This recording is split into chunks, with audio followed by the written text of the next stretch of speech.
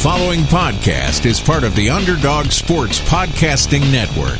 For a full list of our shows, as well as breaking sports news and engaging feature stories, visit us at www.theunderdogsports.com. Basketball Society.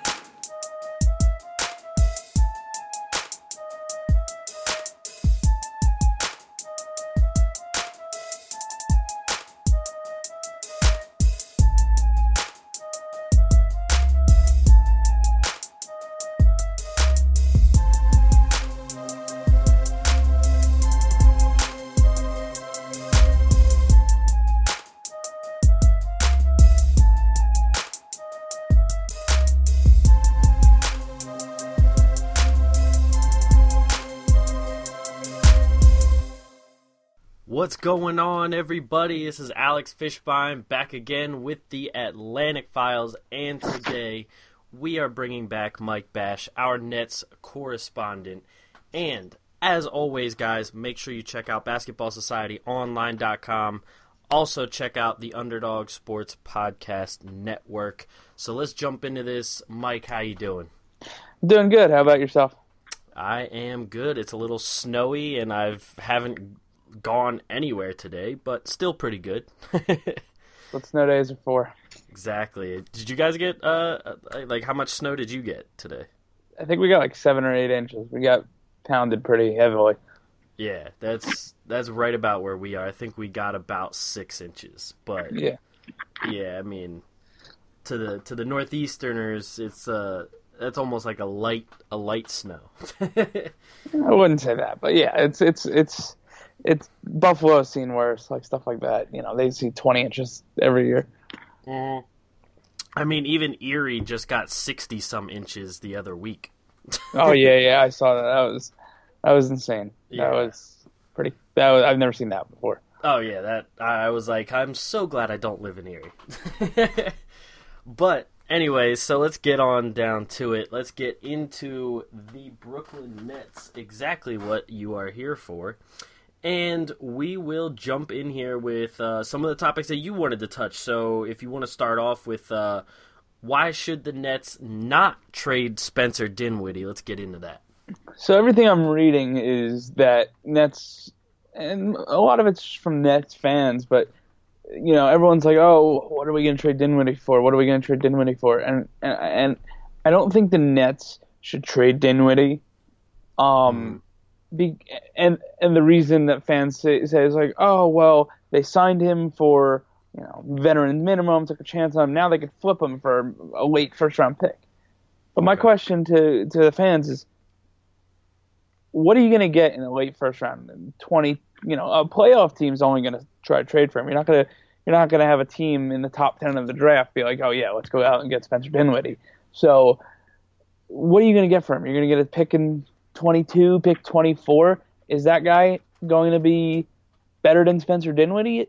You know, averaging 12 points, 6 to 7 assists, and, you know, 3 to 4 rebounds right now, as, you know, with not the full roster around him is I don't think so. So I think taking Spencer Dinwiddie and flipping him for a late first round pick is not worth it to the Nets. I think he should be the point guard of the future. Jeremy Lin hasn't been healthy in 2 years now. And D'Angelo Russell, as I've said before, I've seen from him, I think he plays better off the ball. He's 6'5", you know, he's long. He's not that quick switch athlete that a lot of two guards are, but he's big enough to play the two, and Dinwiddie's 6'6", so you're not going to be lacking size in the backcourt. And I just think it would be best for the Nets if they kept Dinwiddie and tried to, you know, build with him instead of shipping him off for a lottery pick, like, you know, not a lottery pick, but like a lottery ticket. Like, oh, we'll take a 25th overall pick and see what we get. Right.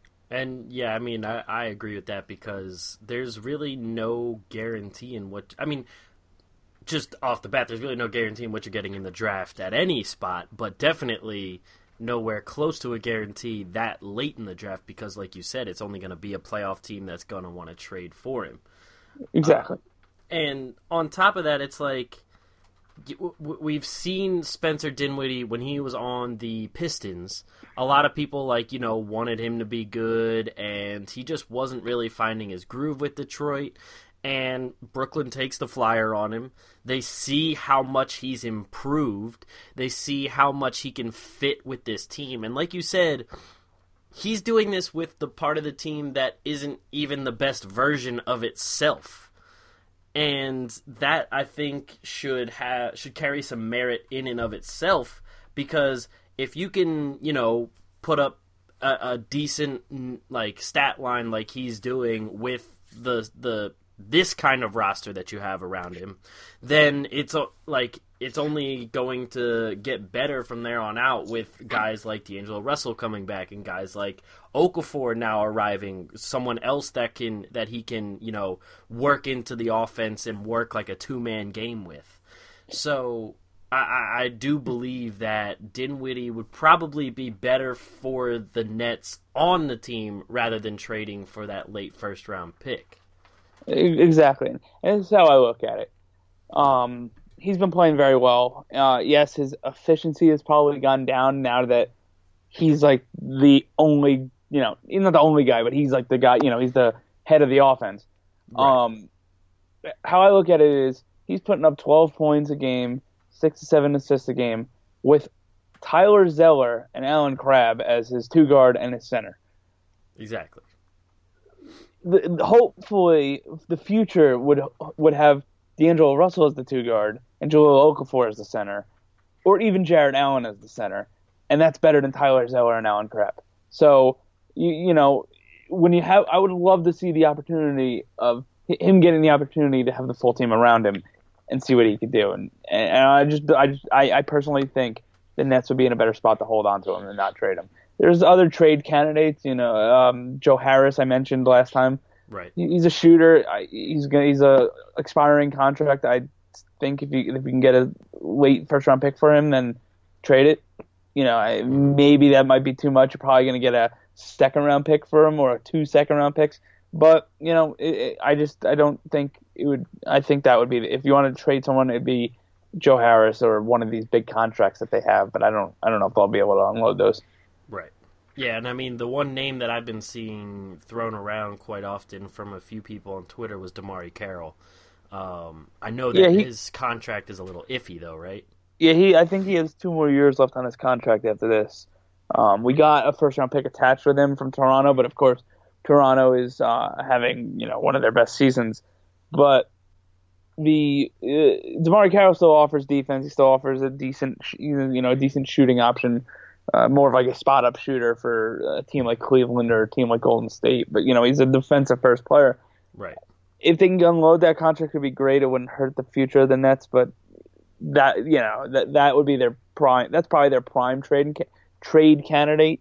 Alan Crabb makes a little too much money. Mozgov, nobody's going to touch because he makes way too much money, doesn't even play. And the only other guy making that much money on the team is Carroll, Mozgov, Crabb, and Jeremy Lin, and Jeremy Lin's hurt. So, that's pretty much their only trade candidate if they can move him. Yeah, exactly. And, I mean, I could see Carroll helping a lot of teams sort of like Cleveland, where they're at the top of their division or conference, and they just need that one extra defensive stopper, kind of like how they use Jay Crowder. I can see them also using Carroll that way as well, like maybe coming off the bench. But I could also see teams like, even Boston could probably use him. Like Brad Stevens could probably turn DeMarre Carroll into something really useful. So yeah, I just don't know if they have the cap room because of signing Hayward and having Irving and Horford. But no, definitely, there's teams out there that could use them. San Antonio could use them. The Rockets could probably use him. Definitely, the Rockets barely play defense sometimes. So, there's teams out there that could use him. It's just the contract. If he wasn't making, I think he's making like $14 million a year. If he was making $8 million a year, he probably wouldn't be on the Nets anymore. But he's making, double digits, and it's a money-driven league. It's also a results-driven league, and Those two usually go together. So if they can move him, it'd be great because they probably get something useful for him. But gotta see what Sean Marks can do. I've seen a lot of good things out of him so far. So I trust him to make the right decisions here. I agree, and I mean the one thing that really that I saw about DeMarre Carroll is somebody said that they would love to see him fly back with Minnesota after that because they think that he would be a perfect fit for Minnesota. That's a good team. That's a pretty good. I don't think Towns is getting paid yet. Big money, not yet. So they might be able to afford DeMarre Carroll until they have to, because they have Butler who's going to have big money, and they just signed Wiggins to big money. Right. I know Jeff Teague might be making some money, so if they have, that's a good team. That's a perfect team, I would think. Just a defensive 6-man kind of guy that could use them. I don't know if they have the money though. Yeah. So on the topic about the GM, before we get to Okafor Russell, let's talk about what you sent to me about Caris, LeVert, and Jarrett Allen showing how Sean Marks really knows how to draft. Yeah, LeVert is really. I knew he was good. I knew he was talented coming out of Michigan. I know the first time we talked, you mentioned, do I think LeVert can become that playmaker kind of help run the offense off the bench? And I shot it down. I said, I don't see it. I don't think he could do that. I don't think that's his game. I think he's more of, a scorer mentality kind of guy. And over the last, I'd say, 20 games or so, he's every time you look at the box score, it's 7 assists, 5 assists, 6 assists. He's really surprised me this year with how much he's creating offense for others. Just looking at his last 20 games, he's got 6 assists, 5 assists, 6 assists, 4 assists, 6 assists, 10 assists. He had a 10 assist game, 8 assists. His last 3 games, 11 assists, 7 assists, 8 assists. And if the game before that he had 7 assists. He's really came on as a playmaker in this offense, and he's still putting up double-digit points. That is a building block for the future. And he's been shown the ability to play 3 different positions. He's shown he can play small forward. He's shown he can play shooting guard, and now he's shown he can play point guard off the bench. So that was a great draft pick by Sean Marks. And Jarrett Allen, they brought him along slowly this year, but he looks like that Tyson, maybe not Tyson Chandler in his prime, but he looks like what Tyson Chandler developed into, at least to some extent. Right. Yeah. And I mean, these two guys are 2 of my favorites so far to see their growth. And like you were saying about Caris LeVert's playmaking ability and how it's like getting better and better increasingly every time. I was looking at his stats just a little bit earlier. So last season he played a total of 57 games, started 26 of them, and he had a total of 110 assists. Through 37 games, he already has a total of 156 assists. So he's way ahead of the pace, and he was. I don't know if he was fully healthy last year because he did come off that knee injury, but he shocked me. I did not see that, and I'll admit that I did not see that in his game, but it's great. And I think that having Dinwiddie, if him and Dinwiddie are the point guard and backup point guard of the future, or that's their roles, along with a guy like Russell, I think that could be a successful trio of guys. Because Russell is really a scorer. He's big, so he can rebound a little bit, but he's not that Lonzo Ball kind of John Wall, get everyone involved kind of point guard. He's that scorer mentality kind of point guard, score first point guard. Right. Yeah, and I agree. And also on top of that, I think that LeVert would fit well. Like, just say going forward you have Okafor as your starting center and Jarrett Allen as your backup center. Going forward, I would love the duo of those two and LeVert being able to find Okafor in maybe like a pick and roll situation, or being able to really get the entry pass to him when others may not be able to. And with Jarrett Allen, I love what I was just watching the condensed version of the game against Orlando, and Jarrett Allen just has a knack for being in the right position at the right time. Like there were so many plays that either off of the pick and roll or just him, being patient down low in the post, got himself open and got himself a wide open dunk like numerous times in that game.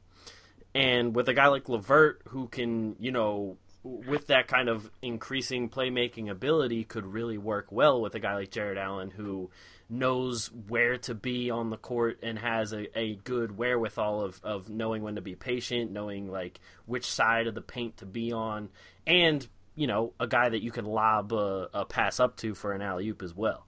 Yeah, he's a rim runner. That's basically, his offense is basically what. Well, I think Tyson Chandler had a bigger body than him, but I think that style of play is probably the best comparison I can think of. Right. Where it's like a DeAndre Jordan. Yeah.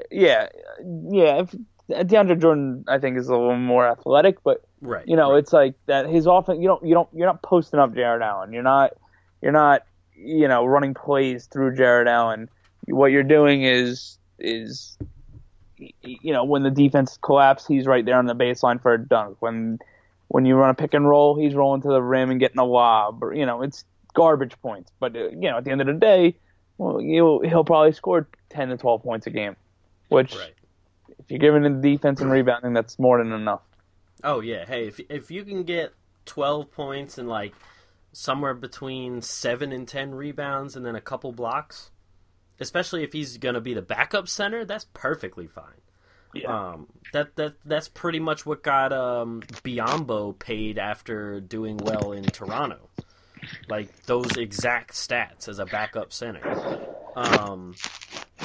And yeah, Jarrett Allen is one that I've always been looking forward to seeing how he grows, and so I do agree that this is showing very well on Sean Marks' resume for the draft.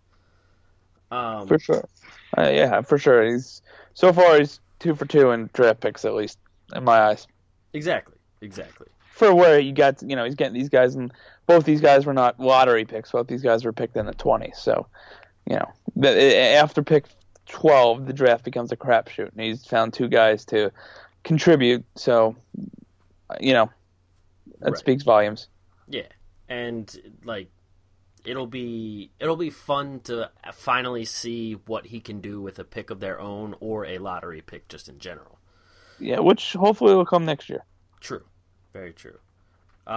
So going on to the other topic you had, and it was why Okafor and Russell could form a great pairing in due time.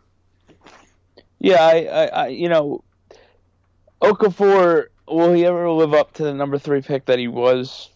It's still early. He's 21 years old? 22 years, going to be 20. No, he's 22. He's turning 23. Right. It's still early. Big men take plenty of time to develop. He needs to get in better shape, which is what they said in Philly, and obviously we've seen that in New Jersey or in Brooklyn. I'm sorry, I had a flashback for a second. But he's skilled offensively. He's very talented offensively. Every player in the league nowadays, whether you're a big man or a guard, develops somewhat of a jump shot. I'm not saying he's going to become Joel Embiid shooting threes, but he'll develop a mid-range jump shot. He'll develop, work on his free throws. I think he could be a guy that, he could be a focal point of the offense from the low post because he is so skilled down there. And with D'Angelo Russell, we know that he before he got injured was averaging 20 points a game. We know he's going to be a very talented offensive player. I think the two of those guys being the focal point of the offense in the future can be very successful if the right team's built around him. You're gonna have to get shooters to open up the paint for Okafor, but I think I still like Okafor's upside. I do like the trade they made, and a year ago this time the Nets had nothing to build around. Now they have potentially 2 cornerstone pieces of the franchise to build around. I'm not saying these two guys are Ben Simmons and Joel Embiid, even though they were drafted that high, but they have hope, and that's what Nets fans can hope for. They have something to hope to build around. Exactly, and I mean at this point, that's really like all you can ask for is just at least the hope that there's something on the horizon, because like after the whole Billy King trade and everything, there's just a lot of like just downhill, no hope and no expectations or anything like that. But yeah, I mean, anytime you trade for a guy who was a top 5 pick, it's going to be interesting regardless whether they played well or not with whatever team they were with before. Unless, of course, you were the Sixers trading for Kwame Brown when he was like 30 years old. But Kwame Brown just didn't belong in the NBA from the day he got drafted. Oh no, not at all.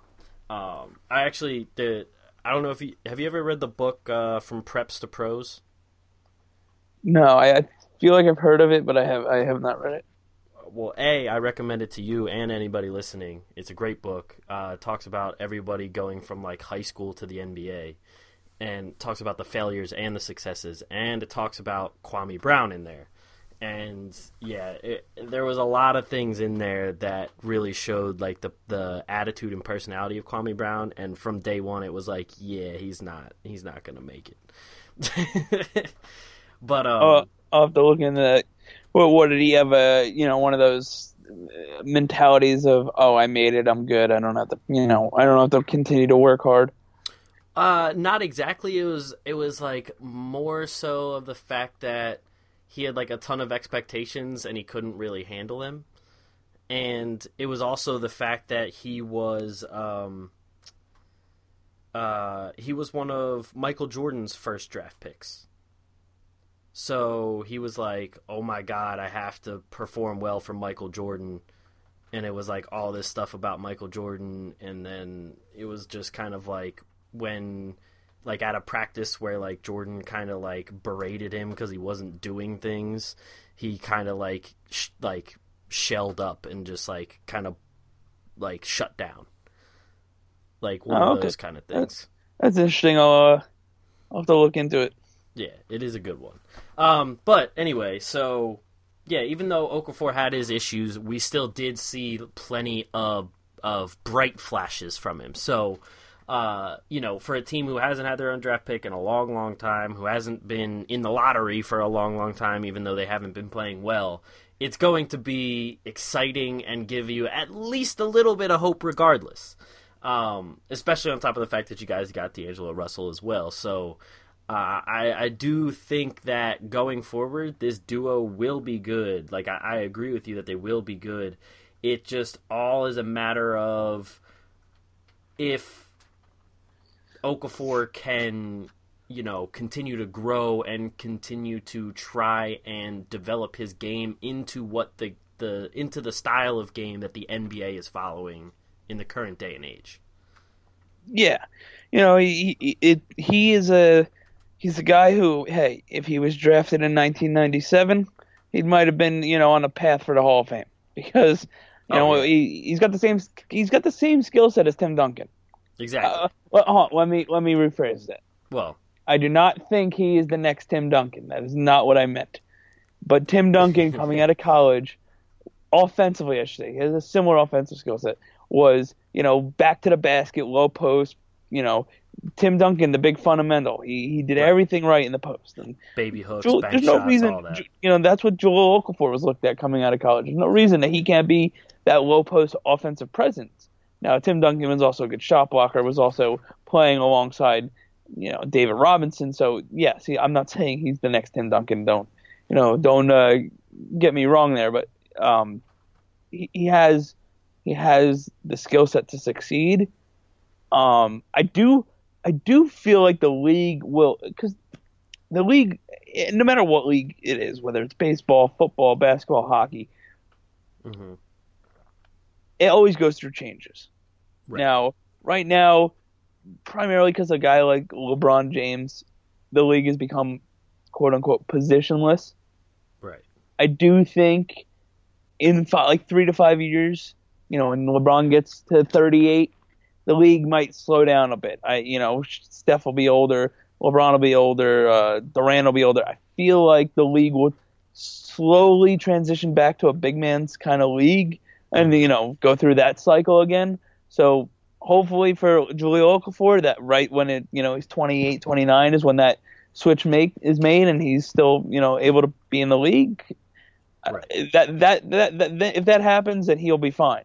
I just, it's hard to say because, you don't know what's going to happen 3 years from now. You don't know what's going to happen 5 years from now. But I do know that these leagues go through cycles. Baseball will become a pitcher's league, and then it'll become a hitter's league, and football will become a passing league, and then it'll become a running league. You know what I mean? So right. There's always these cycles in sports, and I feel like as much as we've gotten away from the traditional big man, that we might get back to that soon. Because There's a lot of big men coming, like Towns and all these guys, that although they can shoot the ball, the big men are starting to dominate the league again.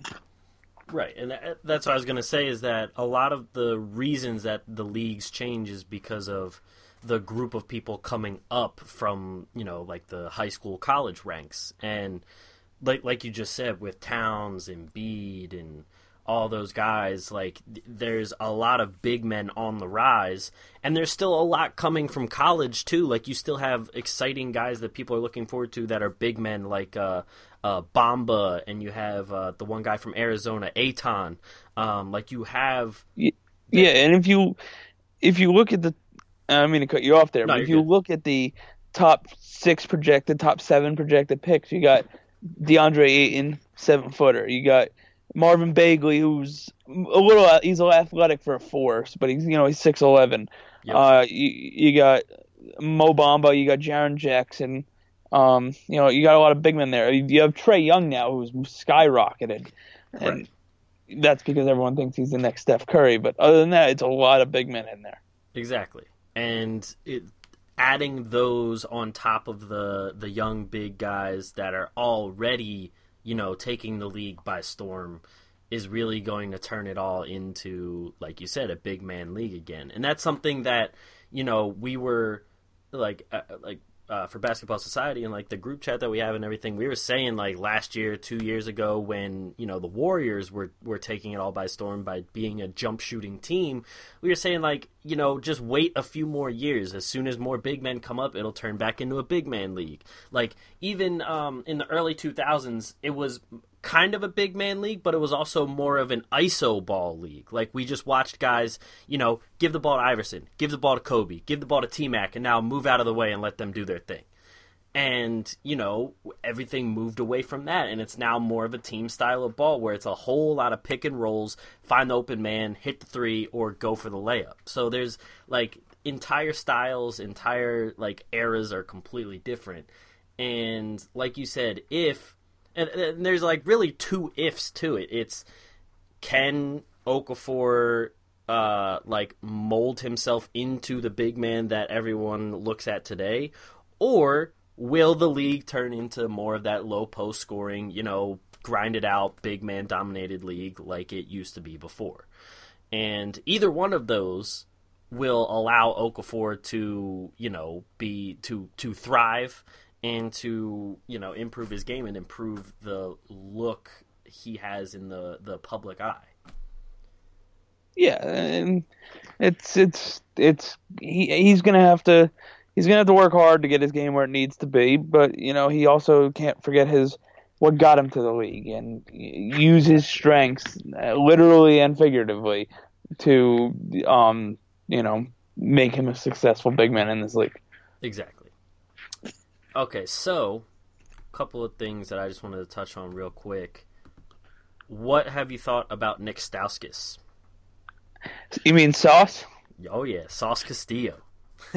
Well, as a Sixer fan, I'd love for you to explain that nickname to me. I don't know what it means.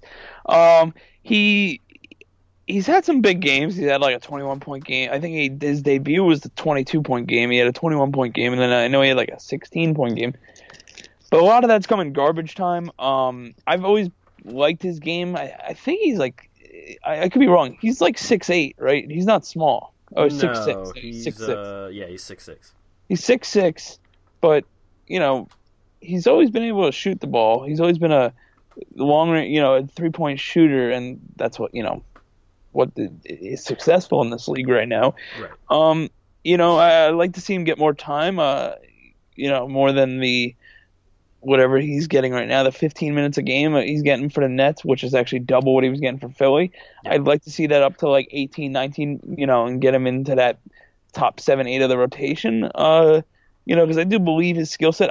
I might have said it before, watching, and this is just watching his highlights. So obviously, any guy can look amazing in their highlights, Mm-hmm. but he kind of looks like he kind of reminds me of a smaller Gordon Hayward, a guy that can get to the basket, a guy that can finish at the rim. Now I'm not saying he's going to dunk on people, but he can he could finish through a little bit of traffic, and a guy who could spot up and shoot. And Gordon Hayward's 6'8", and Gordon Hayward's probably a little bit heavier than him. Right. But that's what I see when I see his game. It's kind of like a poor man's Gordon Hayward, which off the bench for the Nets would be very helpful. Right. And yeah, I did see more of that in his second season with the Sixers. In his second season with the Sixers, he was getting around 27, 28 minutes a game, and that was the most he's been playing in a long time.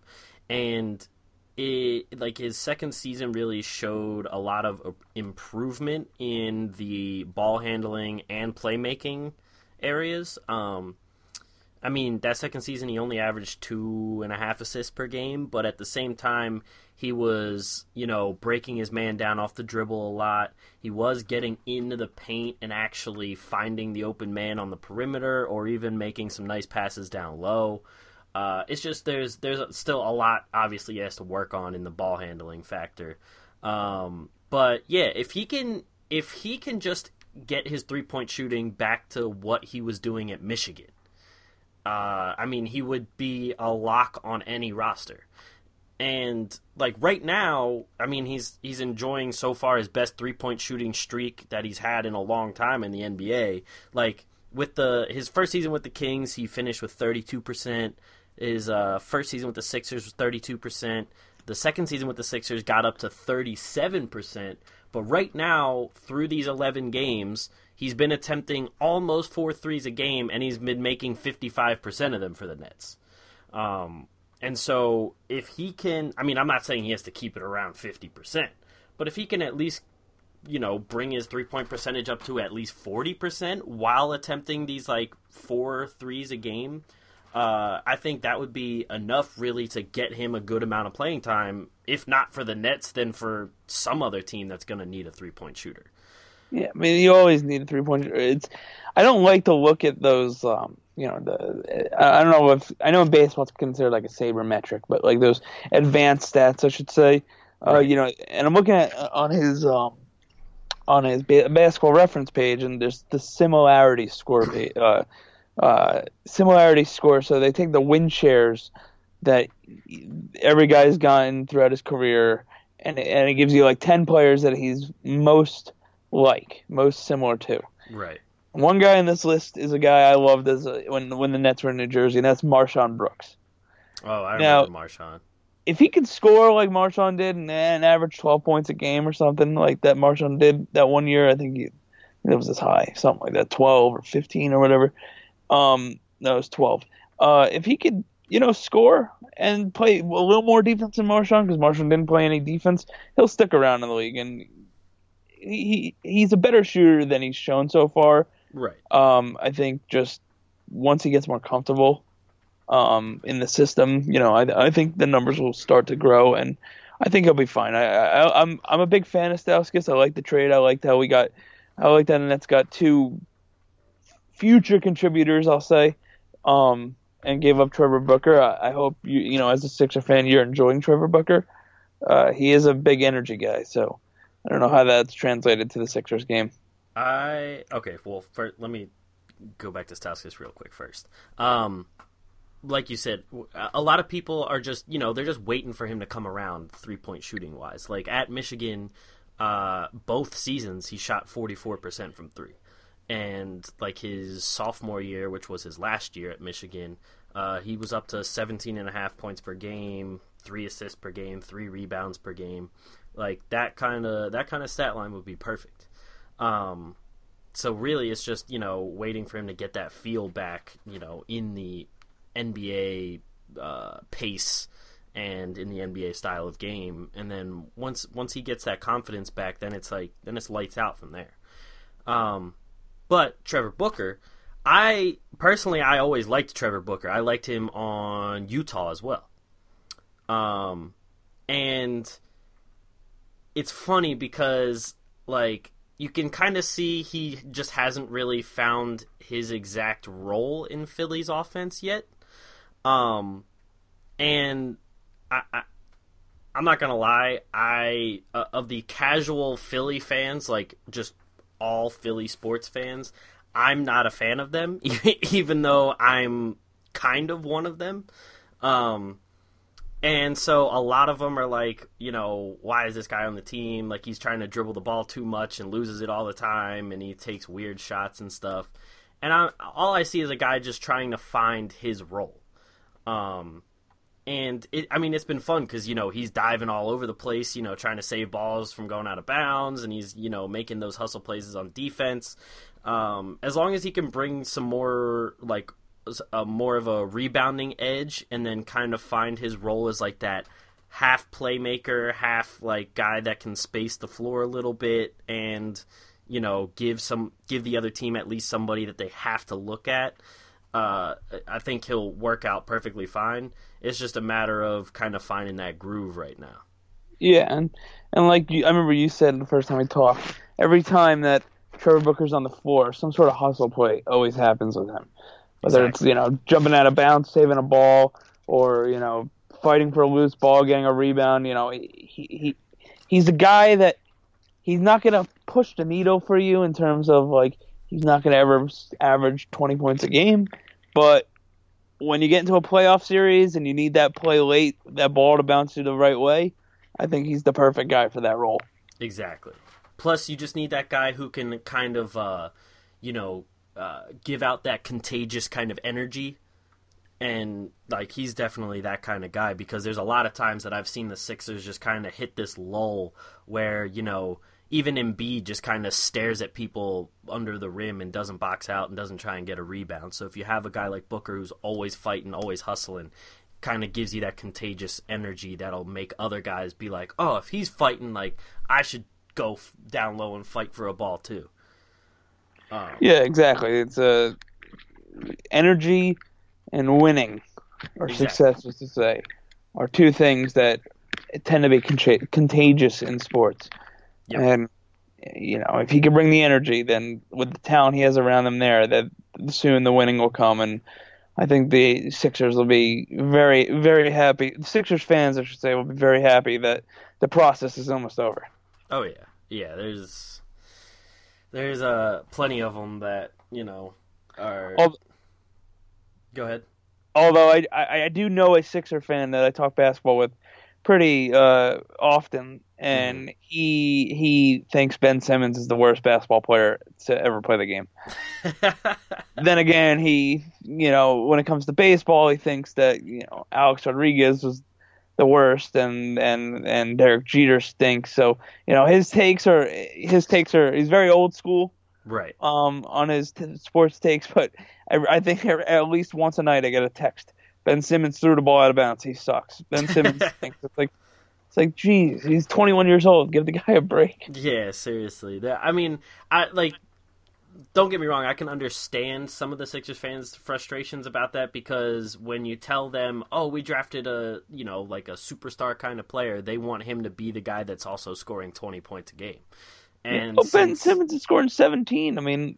Well, oh no, I know that. But the thing is, like, a lot of Sixer fans just watch, like, they only think about the misses or the shots that he doesn't take rather than the ones that he makes and does take. Like, it's kind of just in Philly fans' blood to look at the negative, and that's it. But yeah, like there's a lot of people. I've been fighting with Philly fans for the longest time because all of them are now saying to fire Brett Brown, because all of a sudden everything is Brett Brown's fault. like we were. So I went to the game last night, and we were like in the process of blowing another lead, which is a young team thing to do, and Dario Saric like drives to the hoop.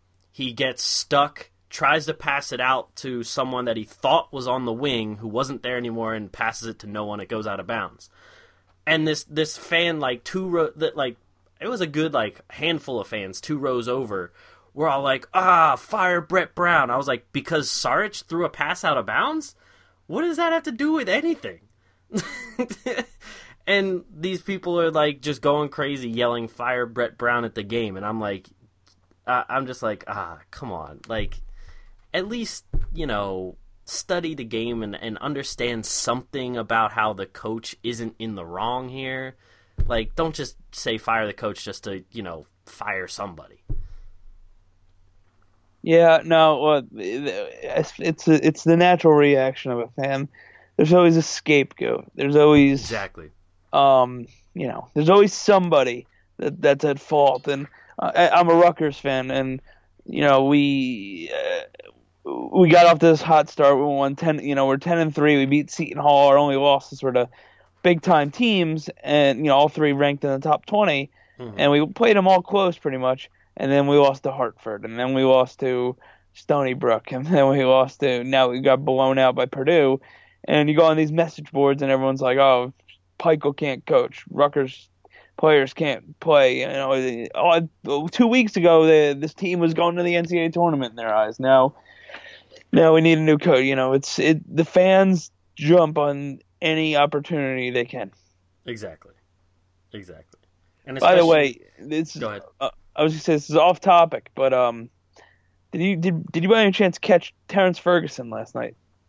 I did. Well, I caught the highlights. I didn't catch the actual game. Oh, well, he was the guy I wanted the Nets to take. He went 1 pick before the Jarrett Allen pick. He went 21, and Nets took Allen at 22. But he was one of those kids who I think he played in like China or he was in Australia. Or, where was he? Australia. Okay. I knew it was somewhere overseas. Yep. Because he didn't go to college, but yeah, he finally got playing time. He had 24 points, so I thought that was interesting. If he could come around, that'd be much better than Andre Roberson, who can't shoot. Exactly, and I was hoping because I was I didn't know much about Ferguson like that much before the draft, but when the draft was coming up, I think within like the last like probably few weeks right before the draft, I started looking up a lot of stuff about him. Because I was thinking, at the time the Sixers still had their 2 late first round picks. So I was like, maybe like they could look at Ferguson with one of those picks as well. And there was a lot of things that I liked that I saw out of him, and I'm just glad that he finally got a chance to show something. Yeah, and everything I read was he's supposed to be a 3-and-D kind of player. Yep. I don't know if you saw that athleticism last night, but that's a little more than a 3-and-D kind of guy. Oh, yeah. If you can make threes with that athleticism, as cliche as it sounds, the sky is the limit. Oh, yeah. Like, it was, I mean, if you can do that kind of thing and have the athleticism of, like, a Gerald Green kind of guy, like, you're going to have a spot on any team. But like I was saying about the coaches, like you were saying, there's always a scapegoat, and I'm just so used to it in Philly because it's like since I've grown up and watched sports and everything, it was always fire Andy Reid, fire Chip Kelly, fire Charlie Manuel, fire enter Flyers coach here, Ron Hextall, I think. Oh yeah, I mean, literally every single season except the one that they got to the Stanley Cup, they were saying fire the coach. Oh, it was Peter Laviolette. That was the guy. Laviolette, yeah, there you go. They wanted to fire. Yeah, it was just fire everybody. And then, of course, after Larry Brown with the Sixers, it was like Eddie Jordan and all these other no-name coaches that everyone was like... Oh, don't worry. I know well of Eddie Jordan. Yeah, that guy can't coach. I had a feeling you would be able to relate with Eddie Jordan. Eddie Jordan couldn't manage his way out of like a Walmart, let alone manage the basketball team. Oh yeah, and there was just such a long string of just terrible coaching. And, I mean, even Doug Collins, people were like, all right, he used to be a Sixer. He might do well. And he did decent for the team that he had. And then as soon as the news came out that he wanted to sign Kwame Brown to a, like, $20 million a year deal, everyone was like, okay, what are you doing? Leave. We don't want you anymore.